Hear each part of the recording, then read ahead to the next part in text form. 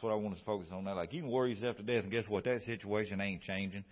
That situation remains the same. That situation has no clue that you're worrying about it. Don't care about it. Now, you worry yourself to death, and that's why Scripture over and over tells us to not worry not these things, because we all know from a medical standpoint it is terrible on your body. If you sit there and worry yourself to death, you're just bringing on sickness and illnesses amongst yourself from that worry. And lots of gray hair. Blame that on kids, right? But in all this worrying and stuff, like I said, you're not changing the situation. You're not adding anything. So all these things, like, our life is no longer ours. That's another thing with, like, Jesus. I owe everything to Jesus. If it wasn't for Jesus, I probably would not have made it past 21.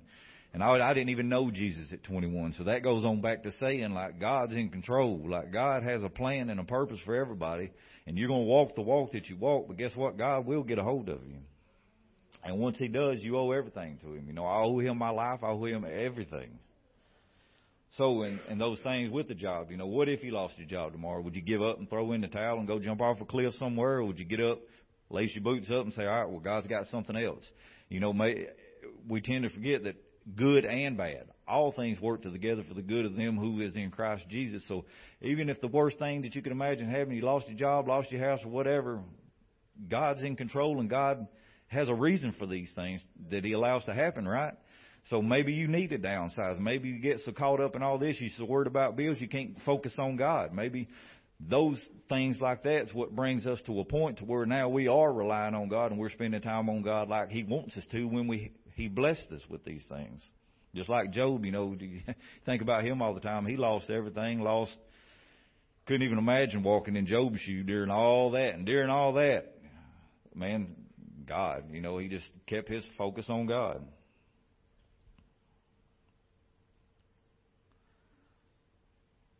So why do you worry about clothing? Consider the lilies of the field, how they grow. They neither toil nor spin. And yet I say to you that even Solomon in all his glory was not arrayed like one of these. Now if God so clothes the grass on the field, which today is and tomorrow is thrown into the oven, will He not much more clothe you, O you of little faith? Therefore do not worry, saying, what shall we eat, or what shall we drink, or what shall we wear? For after all these things the Gentiles seek, for your heavenly Father knows what you need, or knows that you need all these things. God knows what we need, right? But seek first the kingdom of God. I like how He lays all these things out, and then He ends it with this. He said, but seek first the kingdom of God and His righteousness, and all these things shall be added to you. So if you're seeking Him first, His glory and all these things, He's going to take care of you, is what He's saying. So, therefore do not worry about tomorrow, for tomorrow will worry about its own things. Sufficient for the day is its own trouble. So no matter what comes, good, bad, all these different things, keep God in perspective. Seek Him first and His righteousness first in all these things. Because that, to me, not in all instances, like I was saying earlier, because sometimes all these emotions flood us at different times, and we can't control. You can't stop thoughts from coming in your brain. Anybody's dealt with anxiety and different things like that in your life before, sometimes everything's peachy and great, and then all of a sudden it's just you're hit with all these emotions out of nowhere. You can't stop that. Now, you can sit and ponder on things and bring that same effect on, but even in the instances where it's not, Paul tells us, to take every thought into captivity and all these different things. We can't control the thoughts, but what we can do is respond and control our actions with those things. So when those things come and attack us from any direction, no matter what it is in life, bring that baby into subjection quick and take it to God, because He's in control. Close your eyes if you have to. Just meditate on Him and His goodness. And that's where I want us to challenge us today, is to be able to get to a point to where we can trust in the illustration in our earthly life, like I was with Mark. The only way that we can get to a point to where we fully trust someone, to not even second guess or question that, is by what? Spending time with somebody. So you relay that back to God. I'll challenge us this morning to spend more time with God, to get in His Word and get it so far in us that if the U.S. government passed some kind of crazy stuff to where we, like in North Korea, to where you're going to get jailed or all these different things for even having a Bible. We need to be so full of God that even if they took this away from me tomorrow, I hope that I have enough inside of it tomorrow to where the Holy Spirit can bring to my remembrance to keep me pushing and going through the day and relying on His Word. And all that's going to come is by spending time with Him. Amen.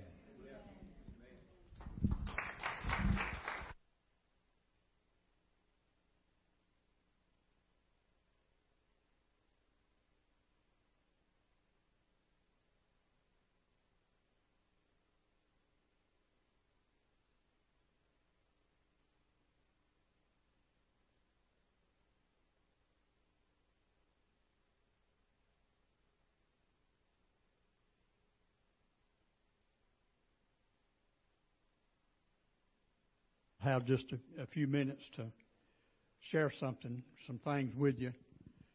One thing I do want to remind y'all of, in case you haven't thought about it, is that this month is Pastor Appreciation Month, and you need to go out of your way to let our pastors, Mark and Gabby, know how much you appreciate their work and their leadership and their sacrifice. But I want to shift gears for just a moment.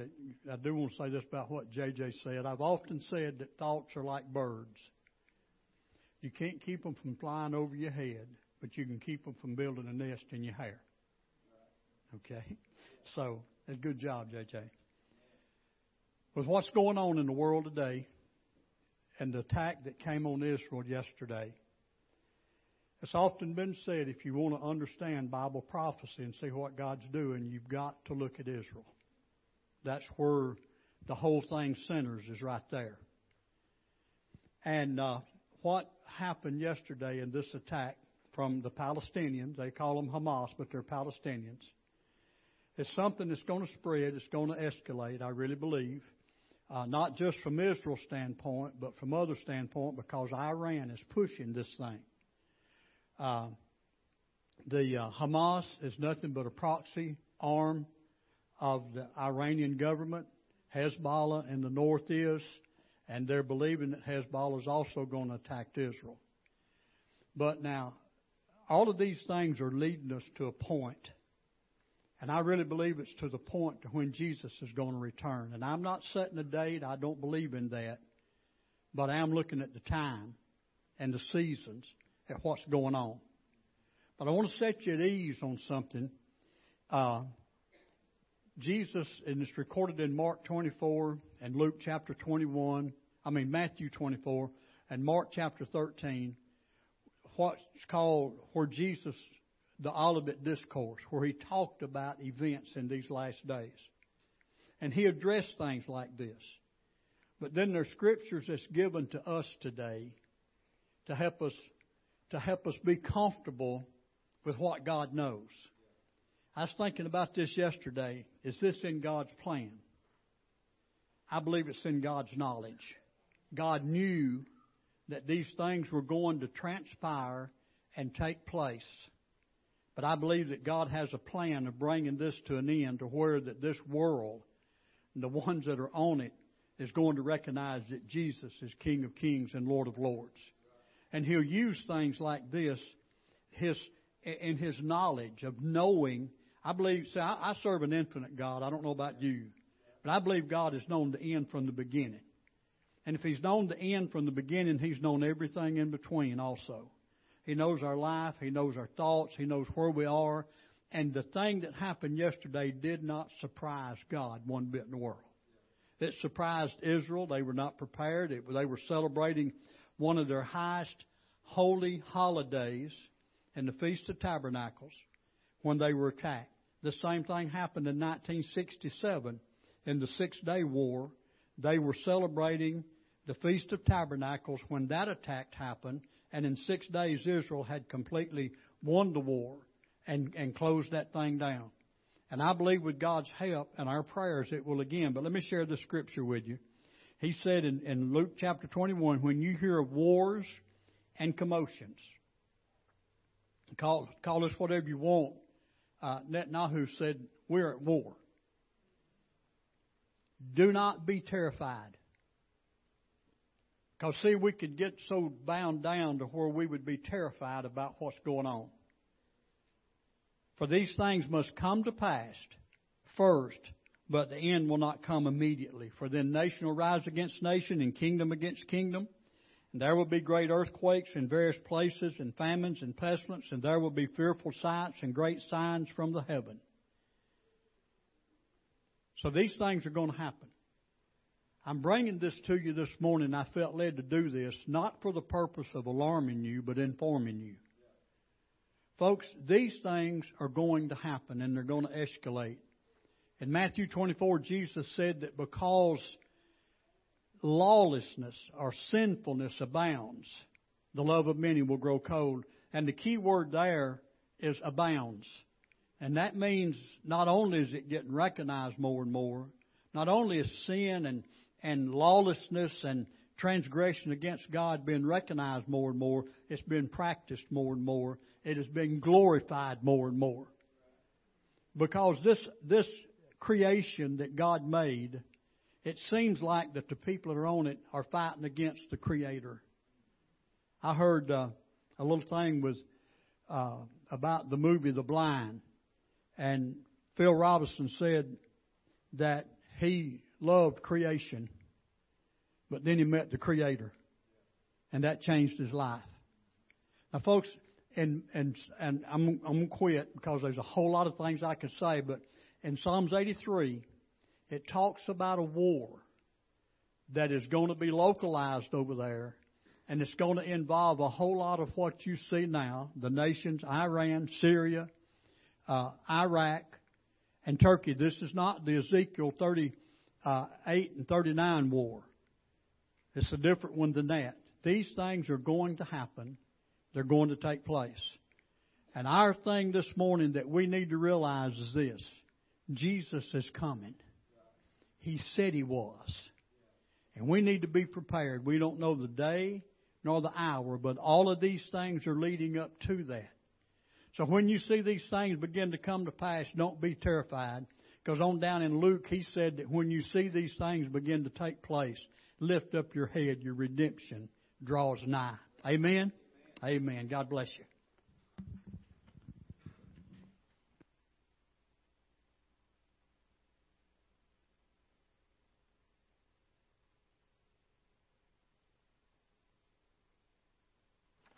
Amen. How many is excited to be here today? Amen. Yeah. Amen. It's good to see everybody this morning. Glad you're here. The first time visitors, glad you're here this morning. If you're the longest running here, then glad you're here today also. I know we've got a new evangelist in the house. He's going out spreading the word. I know Reed has invited people this morning to church. Reed Holloway. He ain't even paying attention. And so the Bible talks about out of the mouth of babes, right? Reed's 3 years old. And he's inviting people to church and telling them, hey, you need to be in church. And guess what? They're doing better than most adults do when we invite people to church. They actually came. So we're glad you're here this morning. We are.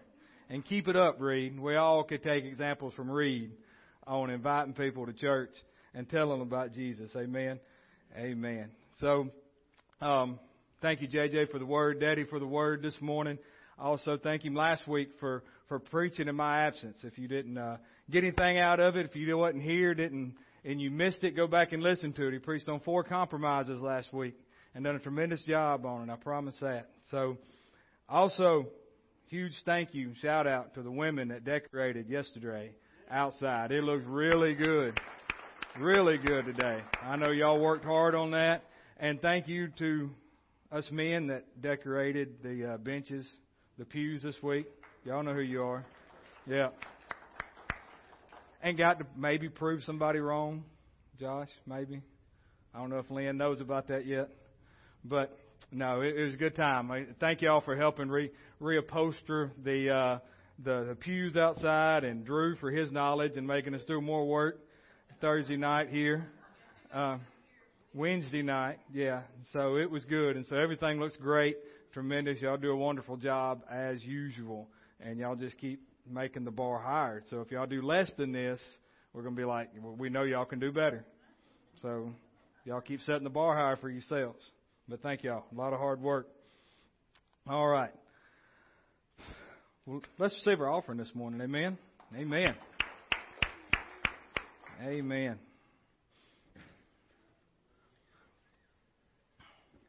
As we pray this morning, we pray for our time, and we want to pray for Miss Jeannie Jacobs. She asked for prayer this morning. She's having an MRI tomorrow on her shoulder. She's been in a lot of pain with it.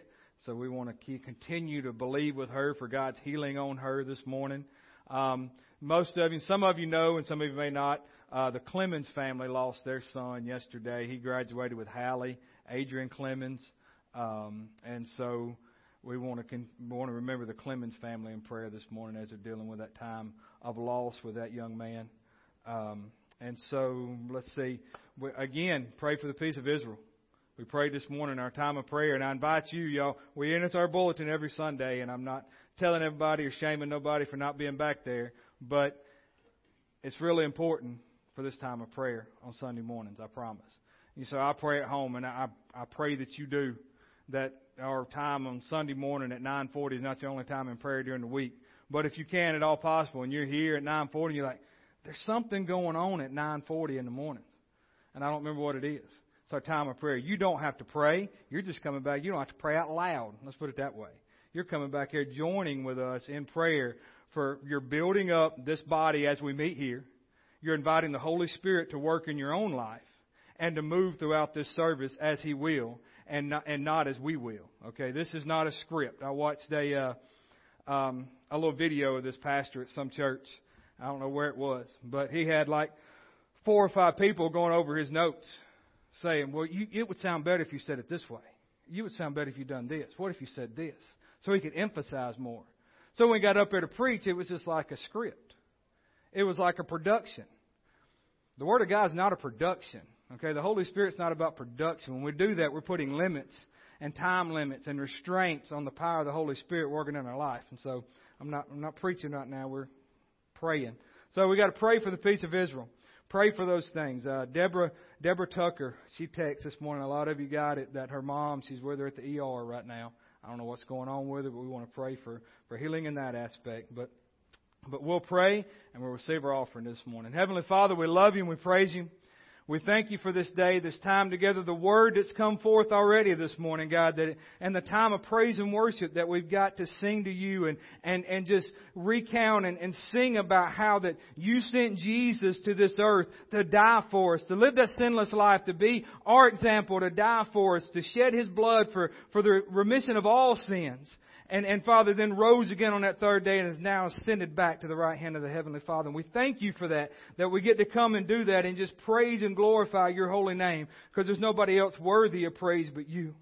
And God, we just ask that you, with these needs this morning right now, we pray for Jenny Jacobs, God, that you touch her, be with her tomorrow as this MRI, God, that they can see what's going on. But Father, more than that, we believe your healing hands on her right now, that you're touching and moving in her life. And we thank you for that. We pray for the Clemens family with the loss of this young man, Adrian, God, that you just touch them this morning. You comfort them in their time of need. They look to you for strength and comfort. Holy Spirit, just be with them this morning. We thank you for that. God, we lift up Israel to you. We can't say enough how we stand with Israel and pray for the peace of that nation. We know they're your chosen people. And God, we just thank you that you're working and moving in that whole situation. And we'll wake up as a body of Christ to see and realize and read and understand what's going on and taking places. And we thank you, God, that you're working and moving. God, pray for Deborah Tucker's mother, that you touch her this morning at the ER, whatever's going on. God, that you touch and you move in her life and bring health and healing there. Father, again, we love you and we praise you. We thank you for this time that we get to come and bring our tithes and offerings to you, as your word says, and be obedient to your word. And God, we just thank you that you bless and touch and move during this time. In Jesus' name, amen.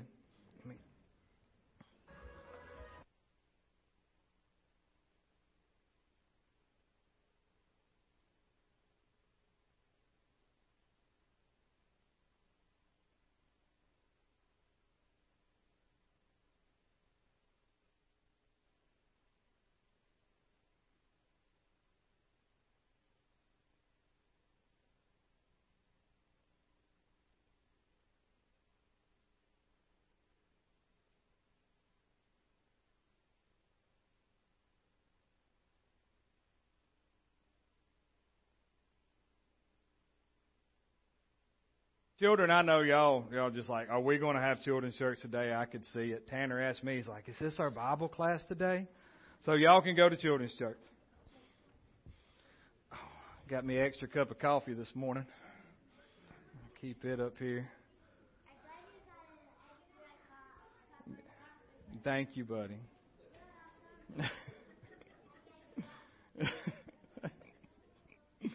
Amen. Amen. All right. We're going to get into some more word this morning. Why do we come to church? To sing praises to God and to hear the word, right? That's why we come here. To edify the body of Christ. To lift His name on high. To come and join others that we can hear and what the Word of God has for us, and that we can go out and live more what God wants us to live and how He wants us to live, and live more of a Christian life every day as we call it, but just as a child of God. You know, we're called to be different, right? We're called to be something other than what the world has a standard for. We're not called to accept Jesus our Lord and Savior and then stay the same. If that happens, then you need to reevaluate what you really done. Did you really mean it, or did you just say some words? So with Jesus coming into your life and the power of the Holy Spirit working, there should be some evidence of some change. There should be something there that shows different than what you were before. And with that comes a yearning to know the Word of God. And we're going to read back in the book of Mark this morning. We're part 4 of our book of Mark. We're in Mark chapter 3, and we're going to be in verse 22 starting out this morning. And, you know, there's several places that, you know, I'm like, I don't want to go.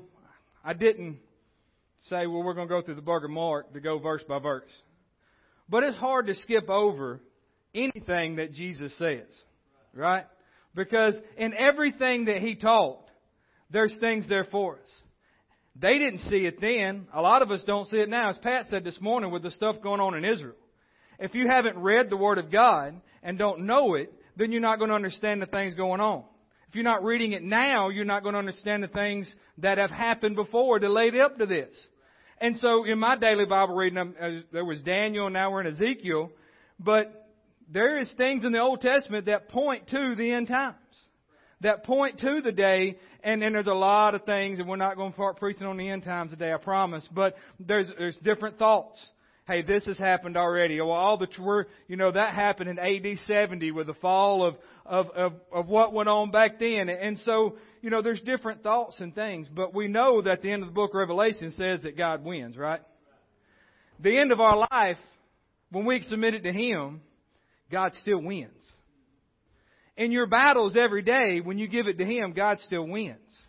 Right? Whether you think He wins, you get through it as you see it or not, God still needs to get the glory for it. So there's a lot of things and everything in red letter. If you got a red letter Bible, then that's Jesus talking. That's not just some prophet, as some books would say. He was a good prophet back then. This is Jesus. Jesus was His earthly name, Jesus of Nazareth, right? They didn't come around saying, well, that's Jesus Christ. No, Christ was His deity. Christ is who He was from heaven. We have to remember, and we're going to read here in these verses right here, that they failed to see who He really was. Because at the end of it, well, let's just read on. I'll get ahead of myself. So in verse 22 of Mark 3, and the scribes who came down from Jerusalem said, He has Beelzebub, or He has Satan. He's demon possessed just like these others. And by the ruler of the demons, He cast out demons. So they said, well, Jesus is just doing this. It's a magic show. It's a trick. You know, we've all seen and all heard of the evangelists that go out there and they heal these people. But we go back and look and dig into it. They have these pointed out before the service where it looks like things going on. I don't know if y'all remember the movie Leap of Faith. Everybody seen that? With Steve Martin in it, where he's this evangelist. Well, he gets big. Where they start planting in people's ears and saying, well, she's got this, and she's going to, be healed of whatever, and all this kind of stuff. And at the end of it, all this fake stuff that was going on, he was getting rich by. At the end of it, they're praying for rain because there's a drought. Well, he figures out at the end it starts raining. There's nothing he done. And so he can't figure it out. But so they think Jesus is this same kind of just evangelist. that's doing these things and it's fake. It doesn't mean anything. So Jesus said, hey, I like this. He said he calls them to himself. Hey, come here, let me tell you something. That's what Tanner says to me. I got to tell you something. Let me tell you something. And so Jesus said, hey, let me show you something right here. How can Satan cast out Satan? How can he do that? Why would Satan want to cast out Satan? Satan would want him to stay there to thrive and to grow more. So he's not going to cast out Satan. He said, if a kingdom divided against itself cannot stand. And if a house is divided against itself, that house cannot stand. And we know that. There's houses, relationships, and families that have fallen apart because they're divided. They're not together. Jesus is not the foundation of what they're built on, so they fall apart and crumble. Just like America, they say, it's founded on the Word of God. It may be founded there, but that's not where it is today, for the most part, if we look. And so there's one day, and I pray that none of us will be here, but we may be where America will not be the powerhouse that it is now. And we're preaching more on end time, so let's get back. If Satan rides up against himself and is divided, he cannot stand, but has an end. So Satan is who he is. We know that Satan was thrown down from heaven. He was, cast down in lightning. A third of the angels went with him because they all had pride built up and wanted to take over God in heaven. Said, I can do a better job. I can do this. And so God said, no, you can't. So I love this. Is no one can enter a strong man's house and plunder his goods unless he first binds a strong man, and then he will plunder his house. Shows right there that Jesus, not Jesus the man, we got to remember that Jesus was empowered by the Holy Spirit while on this earth. Okay, if Jesus did not have the Holy Spirit working and moving through him, Jesus the man could not have done this on his own. You say, but I thought he was God. He was. He is. But he still had the Holy Spirit, and Jesus even said that. Jesus even gave the Holy Spirit. He's like, the Holy Spirit, He empowers me to do these things. And so he knows that. He said, if I don't go, then the Holy Spirit cannot come and empower you. So the Holy Spirit, and we're going to read more about Him in just a second, but He's not just God's little brother, Jesus' little brother over here, or His first cousin. No, He's part of the Trinity. The Godhead bodily, Father, Son, Holy Spirit. Why is that important? Well, it's not important the Holy Ghost, that's just speaking in tongues. We've preached on that here. We've preached on it numerous times, and I'll say it again. If you confine the power of the Holy Spirit to just speaking in tongues and what you see at some churches and some churches not, you're confining the power of the Holy Spirit, and that's not what He's about. Now, does tongues come through that? Yes. And I'm not preaching on tongues today and speaking in other tongues and prophesying. We're preaching about the power of the Holy Spirit, and that's part of it, okay? All right? And I'm not downing the tongues. I'm not downing those things. Those things happen. The Bible talks about those things. They've happened here. They happen in my own life as far as my personal prayer time. There's languages that come out. There's excitement that comes out when I know I'm in the presence of God. And different things. You can't explain those things. It's the power of the Holy Spirit. Why try to explain it?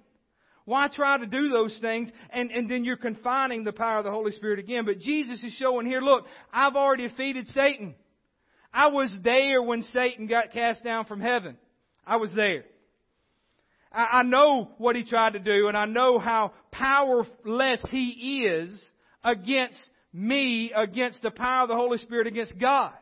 I know that. And so how could Jesus cast out demons? Because he had the power of the Holy Spirit working through him. So through this, and it's kind of strange that Jesus throws these last two sentences in here. And as I'm reading this, and I've always read it, and then a couple of days ago, I'm like, well, why did he say that here? They didn't ask what sins could be forgiven. If there was a sin that couldn't be forgiven, they didn't ask none of that. But Jesus goes on to say, assuredly I say to you, all sins will be forgiven the Son of Man, and what the sons of man, and whatever blasphemies they may utter. But who blasphemes against the Holy Spirit never has forgiveness, but is subject to eternal condemnation. You're like, well, why did he say that? I think he was saying that because they were putting Jesus in the same place as the devil. They were putting his power that the Holy Spirit gave through that gave to Jesus that He was using through the Holy Spirit. And they were using that as a contradiction to say, hey, no, He's not the Holy Spirit, He's the devil. Well, and there in itself, and what is blasphemy? What is blasphemy of the Holy Spirit? How many's ever wondered that? Right? We've all had that question. We've all wondered that. Well, how do I blaspheme the Holy Spirit? One thing that I can say, you're here today, the Holy Spirit's convicting you. You know what you're doing is wrong. You know your areas you need to change in your life. God's still using you. Blasphemy of the Holy Spirit, I don't believe it's just a one-time, I'm going to just say this out of disgust, and then I'm blaspheming the Holy Spirit. I believe it's a lifestyle and a life thing that goes on, and people just constantly rejecting the Word of God. Constantly rejecting. As they did Jesus, they constantly rejected Jesus. And these were leaders of the church. They constantly rejected the power that He was having on this earth.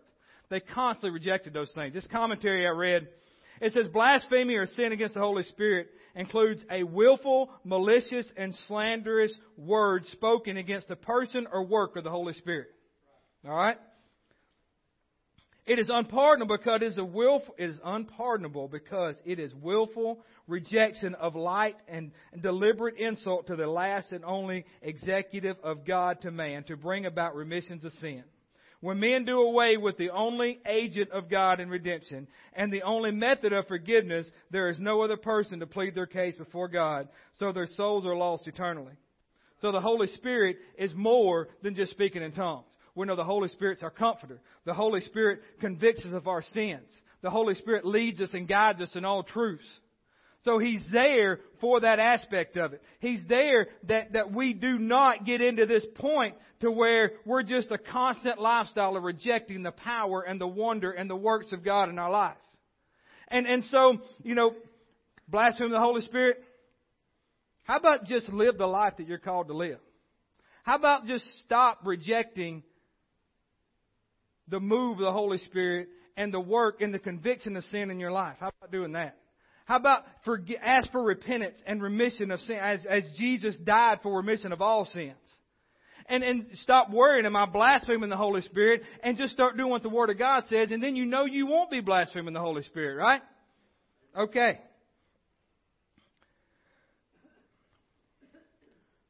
They failed to see who Jesus really was. They failed to see that He had the power of the Holy Spirit working through Him. And the good news for us today, because Jesus finished the work, is that we have the power of the Holy Spirit working in us. The same Holy Spirit that worked through Jesus is working in us today if He's Lord of your life. All right, let's believe that's got to be first. If Jesus is Lord of your life, then the same Holy Spirit that was in Jesus is in you. You say, well, why ain't He in me if I'm not saved? Because you have not confessed your sins and made Him Lord of your life. So therefore, the power of the Holy Spirit can't work through you. That's just, you say, well, is it a club? No, it's a relationship with Jesus. It's you doing something to say, God, forgive me of my sins. I repent right now. I come clean in my life. I know only your blood can make me clean and wash me whiter than snow. And then the power of the Holy Spirit can work and move in your life. All right. In Philippians chapter 2 and verse 5.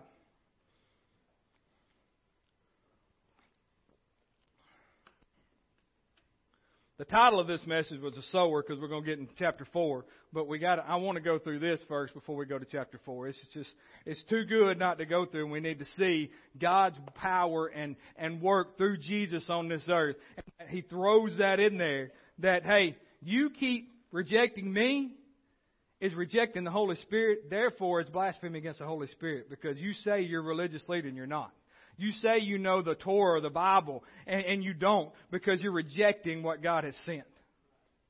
Amen. So in Philippians chapter 2 and verse 5, because Jesus done what He done and who He was, Paul says this, let this mind be in you which was also in Christ Jesus. Let this same thought process, the same thing. You say, well, how can I have the mind of Christ Jesus? Because you're a child of God. He's given you the Holy Spirit to empower you. And then you can have this same mind and thought process, okay? Now, does that raise you up at the level of Jesus? No, it lets you use the power that Jesus had and through the Holy Spirit. Who being in the form of God did not consider it robbery to be equal with God, but made Himself of no reputation, taking the form of a bondservant and coming in the likeness of men. And being found in the appearance of a man, he humbled himself and became obedient to the point of death, even to the death of the cross.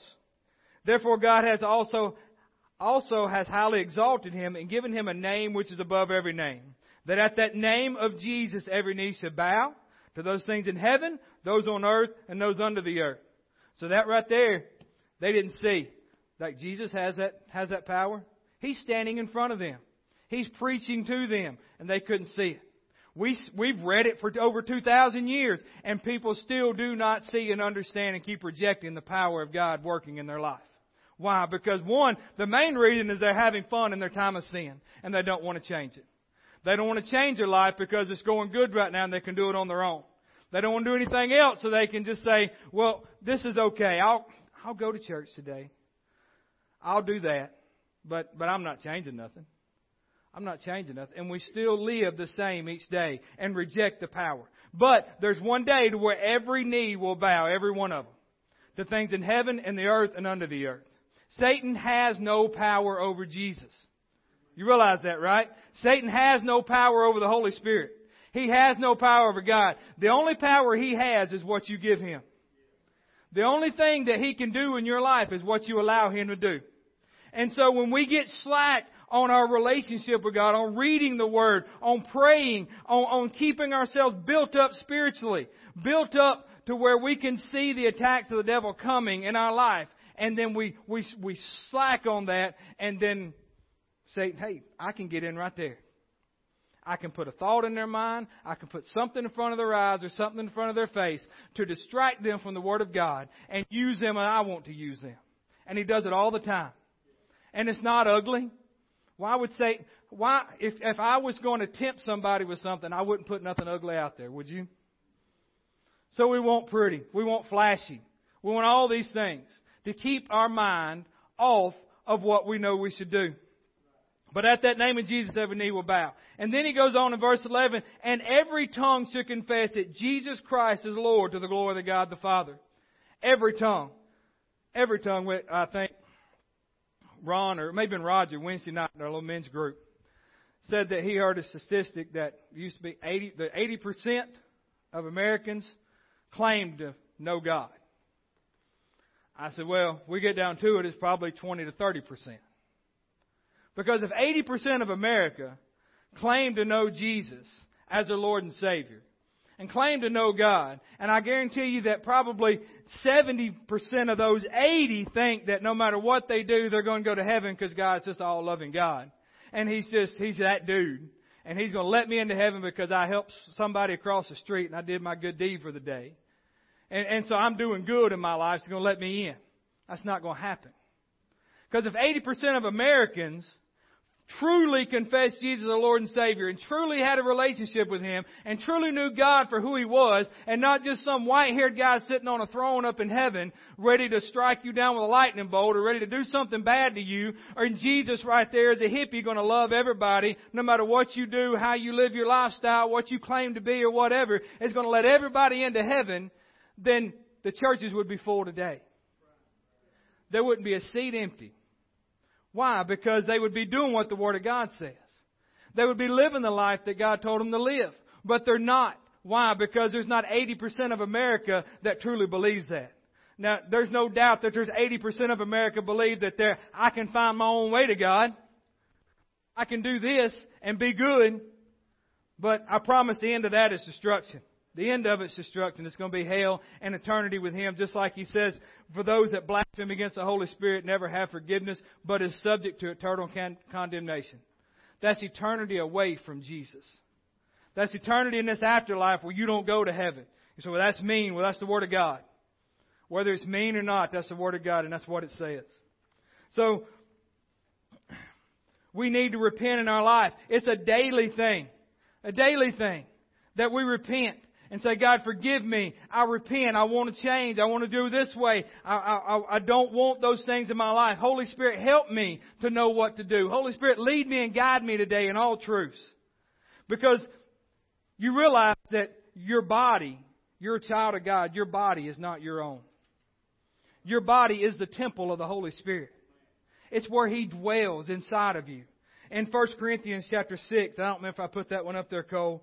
But in 1 Corinthians 6:19 and verse 20, Paul says, "Or do you not know that your body is the temple of the Holy Spirit, who is in you, whom you have from God, and you are not your own?" You are not your own. People mutilizing their own bodies to become male or female when they were born one gender, want to become a next. That's not their own body to do with as they want. Your body's not your own. What's my body, my choice? They chant that to abort babies and to do different things to their bodies. That's wrong in the sight of God. It's not your body. He gave you this as a vessel to live here on this earth. Right? He let you live here.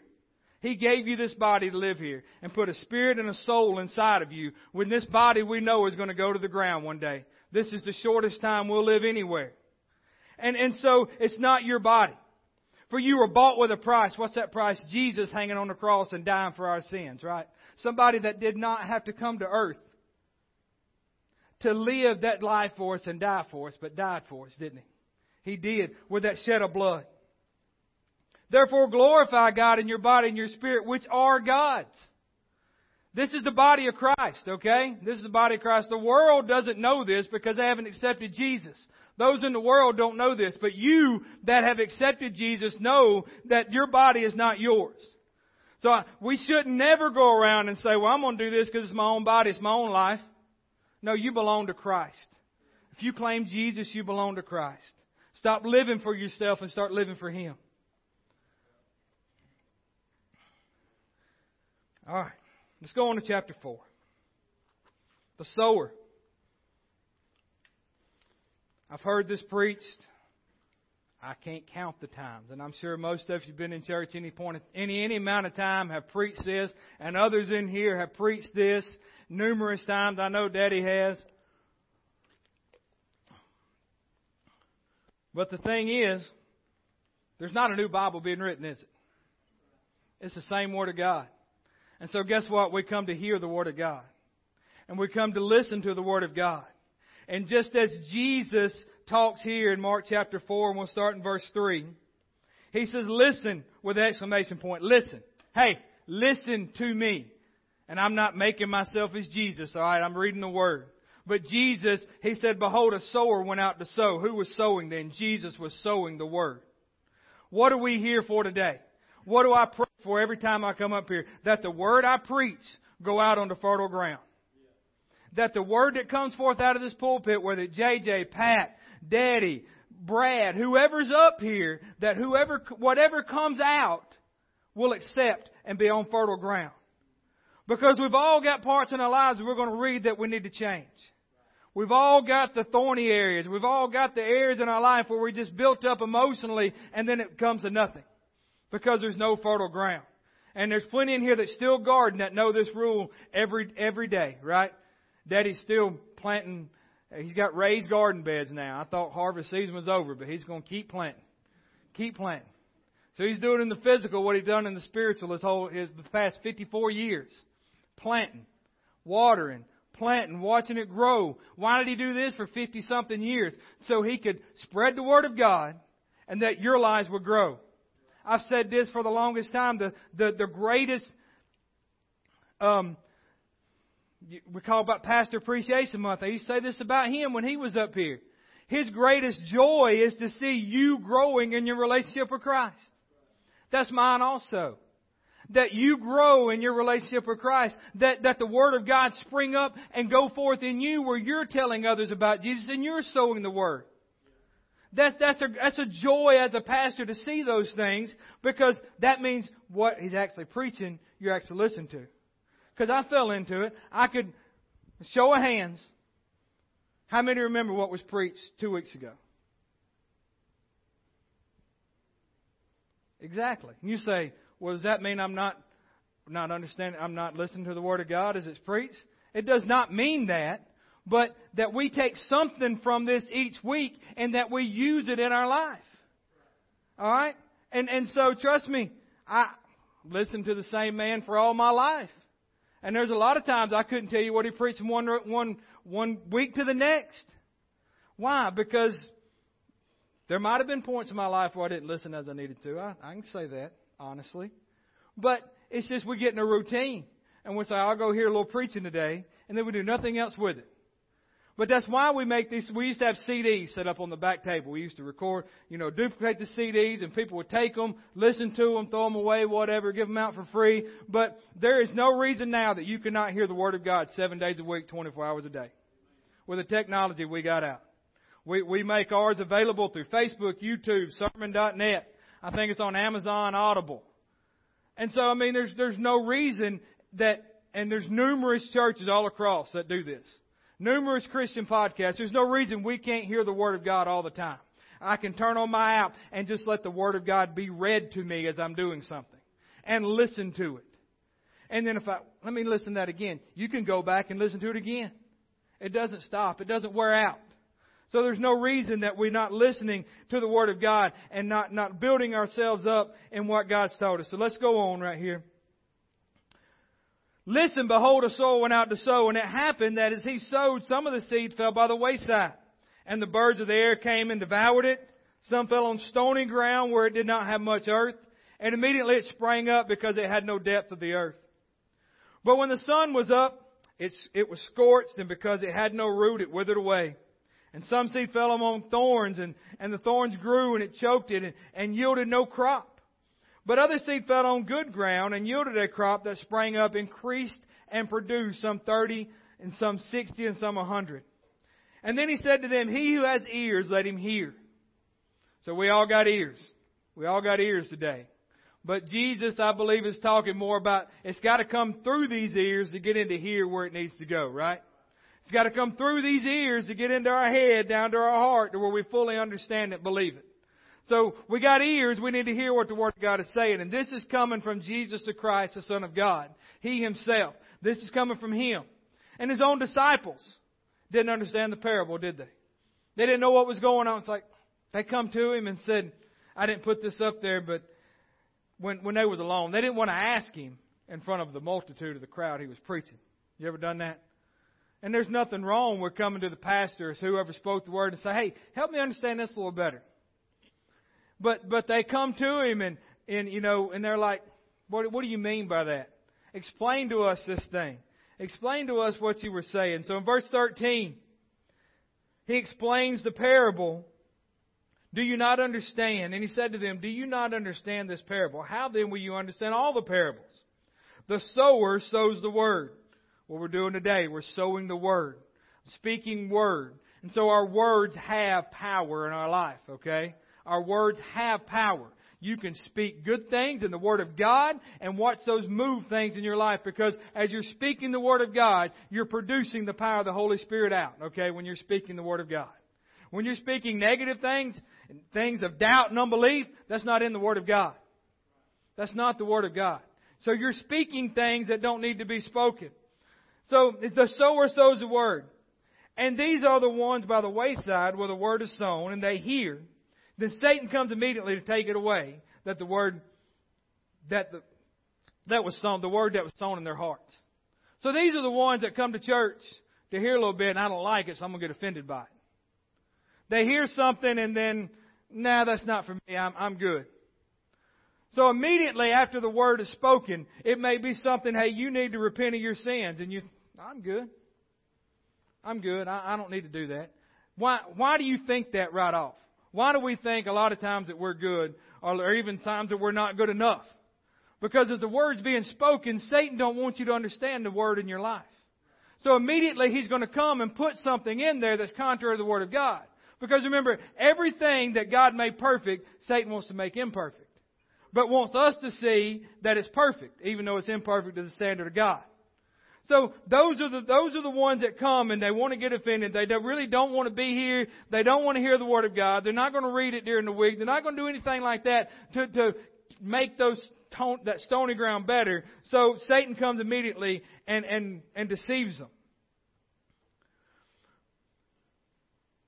And they have no root in themselves. Verse 16. These likewise are the ones sown on stony ground. When they hear the Word, immediately receive it with gladness. And they have no root in themselves. So I've been we see a lot of times when evangelists come in. There'll be a move, and they do a good job. Evangelists come in and they preach the Word of God and they get a lot of people to come to Christ. They do. I'm not taking anything away from what they do. They're part of the fivefold ministry, okay? But a lot of times, if we don't watch it, we'll be in a service like that and we'll get on an emotional high, and we think it's a spiritual high. But as soon as something bad happens, we know it wasn't a spiritual high, it was emotional, because our attitude changes like that. Our attitude is different like that. Why? Because we were just emotionally high. We were just emotionally. And sure, there's times we need evangelists to come in and preach that kind of word to us where we can grab onto it and understand. But don't let that be the end of it. Then it's my job to come in and keep you there where you need to be. Why are we so... Because we're a bunch of roller coaster society on... And I'm not speaking against medication. Okay, I've said this before. We're up and down all the time in our life. Up and down. Up and down. Sad one day, happy the next. I can't do this, I can't do that. I'm taking medicine for this, that, and the other, and all this kind of stuff because my emotions are out of whack. Why? Because our physical life and emotions mirrors our spiritual life and emotions. Okay? And so, they get happy. We get happy for a minute. We hear the word and we get happy. Well, that's good right there.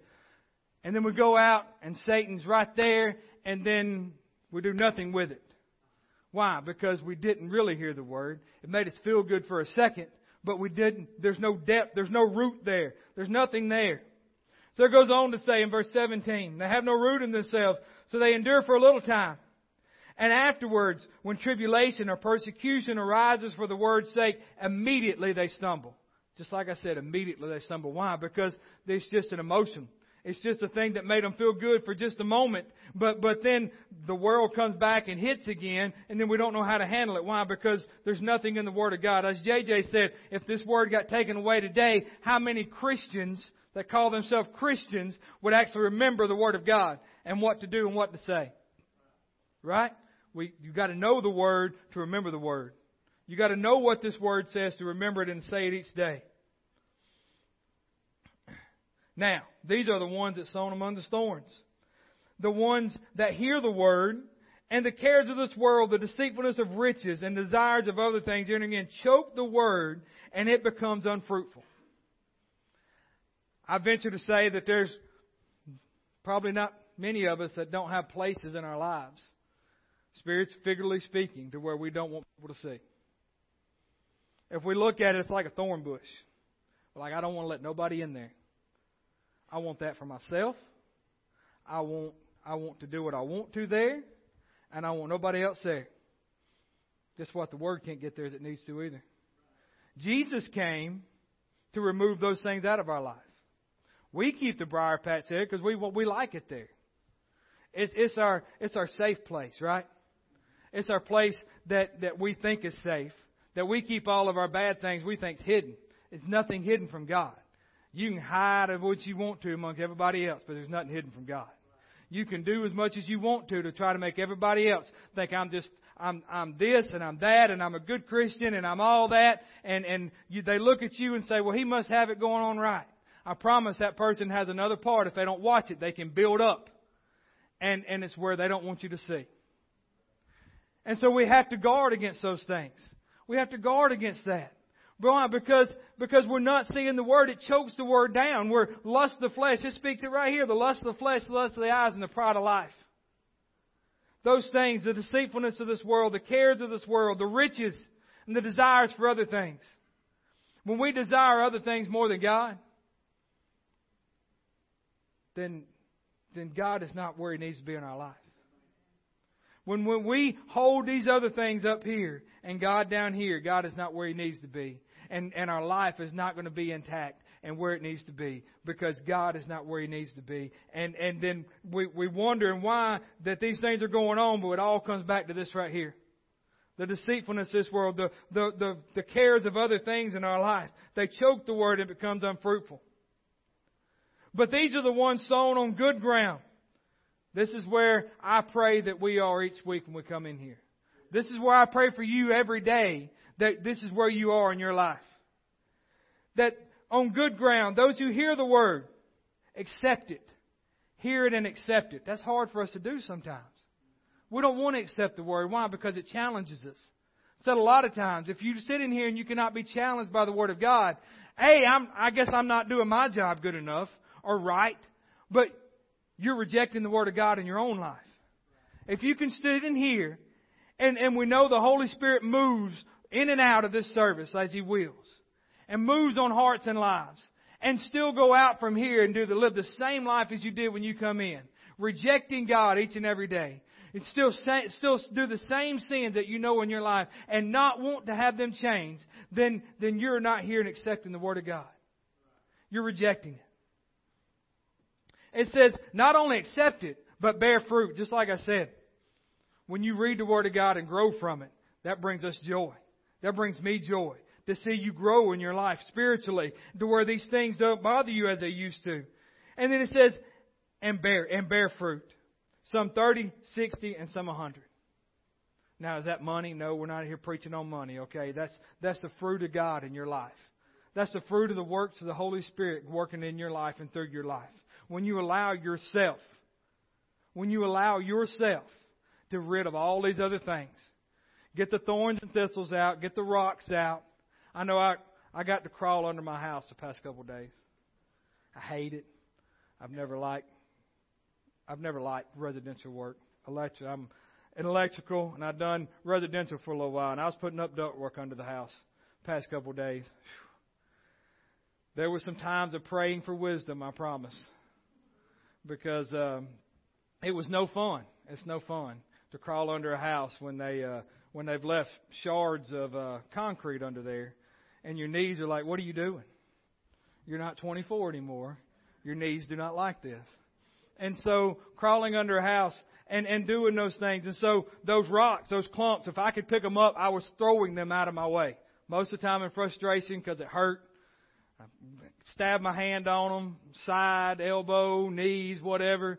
But getting those out of the way, why? So I could get to the soft ground. I could get to the good ground. Jesus came so that He can remove everything out of your life and you become good ground. He came just for that fact. It's sad to see in some churches to where you have to, let's put it this way, try to act like Jesus needs more power for what He done than what He did. Does that make sense? We have to pretty up what Jesus done for salvation. That's watering down the Word of God. If you cannot believe that Jesus came and died, lived that life and died for your sins, and the power that is done, and you say, well, I know that I need to ask forgiveness. I know that I need to do that. The power that is done in people's lives when Jesus comes in and radically changes them, then we have watered down the work of Christ and the gospel. It is powerful. It is nothing that we should take lightly, yet we do as a society and a church today. In our culture, we take that lightly. When we can't fathom Jesus on this earth and we're reading His words. And He was who He said He was and did what He said He was going to do. And then we water that down to the point to where, well, it's okay. I don't have to do that today. I don't have to do that. Well, we water down the power that is in repenting of our sins. And then getting up from that and knowing Jesus is Lord of our life. We have to do skits and different things and light shows and all this kind of stuff and turn the lights down to where people can get in the mood. If you can't get in the mood with the Word of God, then it's not the Holy Spirit. If you have to have the lights down and all these other things going on for you to feel the Holy Spirit, then that's more emotion than the Holy Spirit. I'm sorry. And I'm not preaching against churches that do that, I promise. But the Holy Spirit is more. He can come in a daylight with the blinds open and everybody looking at you, and the Holy Spirit can fall on you, and you could dance a jig. You could do whatever the Holy Spirit willed you to do if you would let Him. But it's got to start with you changing your life. It's got to start with you being that good soul. And that's where I pray we are today. And if you're not there, I pray that you get there. You start letting the ground get tilled up. What happens every year when you go to plant a garden, Daddy? What happens? Is that ground hard? Hard as and then I've seen him before bouncing the tiller over it. bouncing down through there. And we've all done that. He normally gets Ron to come over with his tractor and plow it up, don't he? Why? Because it's easier that way. But when God comes in, does that make you fertile right off? Does that make that ground good soil? It's a start. It's a start.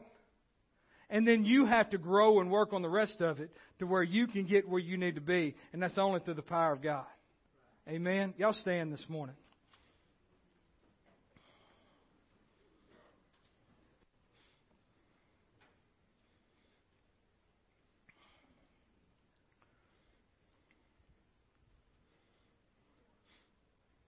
If you're here today and you've never made Jesus Lord of your life, then I can't say it enough. Today is the day of salvation. Today is the day where you stop running and you stop letting this word not come in as it needs to, and you stop rejecting the Word of God in your life. You stop rejecting the power of the Holy Spirit. You stop rejecting those things and let God come in. Let Jesus cleanse you of your sins and all unrighteousness and be made whole. Because as you've heard today numerous times, several times, that we are in the end times. The Bible tells us that tomorrow is not promised to us. We don't know when our next breath would be. Our life is just as a vapor, right? And so we don't know what holds tomorrow, what's going to happen tomorrow. What's going to happen when we leave here, we don't know. But we do know the one who holds tomorrow. We do know the one that can change our life. And so I pray today that you stop rejecting Him and you let God be who He needs to be in your life. And if you've fallen away in your relationship with Him, come back to Him today. Today's the day we can come back. We can pray and you can ask God to come and forgive you your sins and reunite you in that relationship with Him. So everybody bow your heads and close your eyes. If that's you this morning, I pray that as the music plays and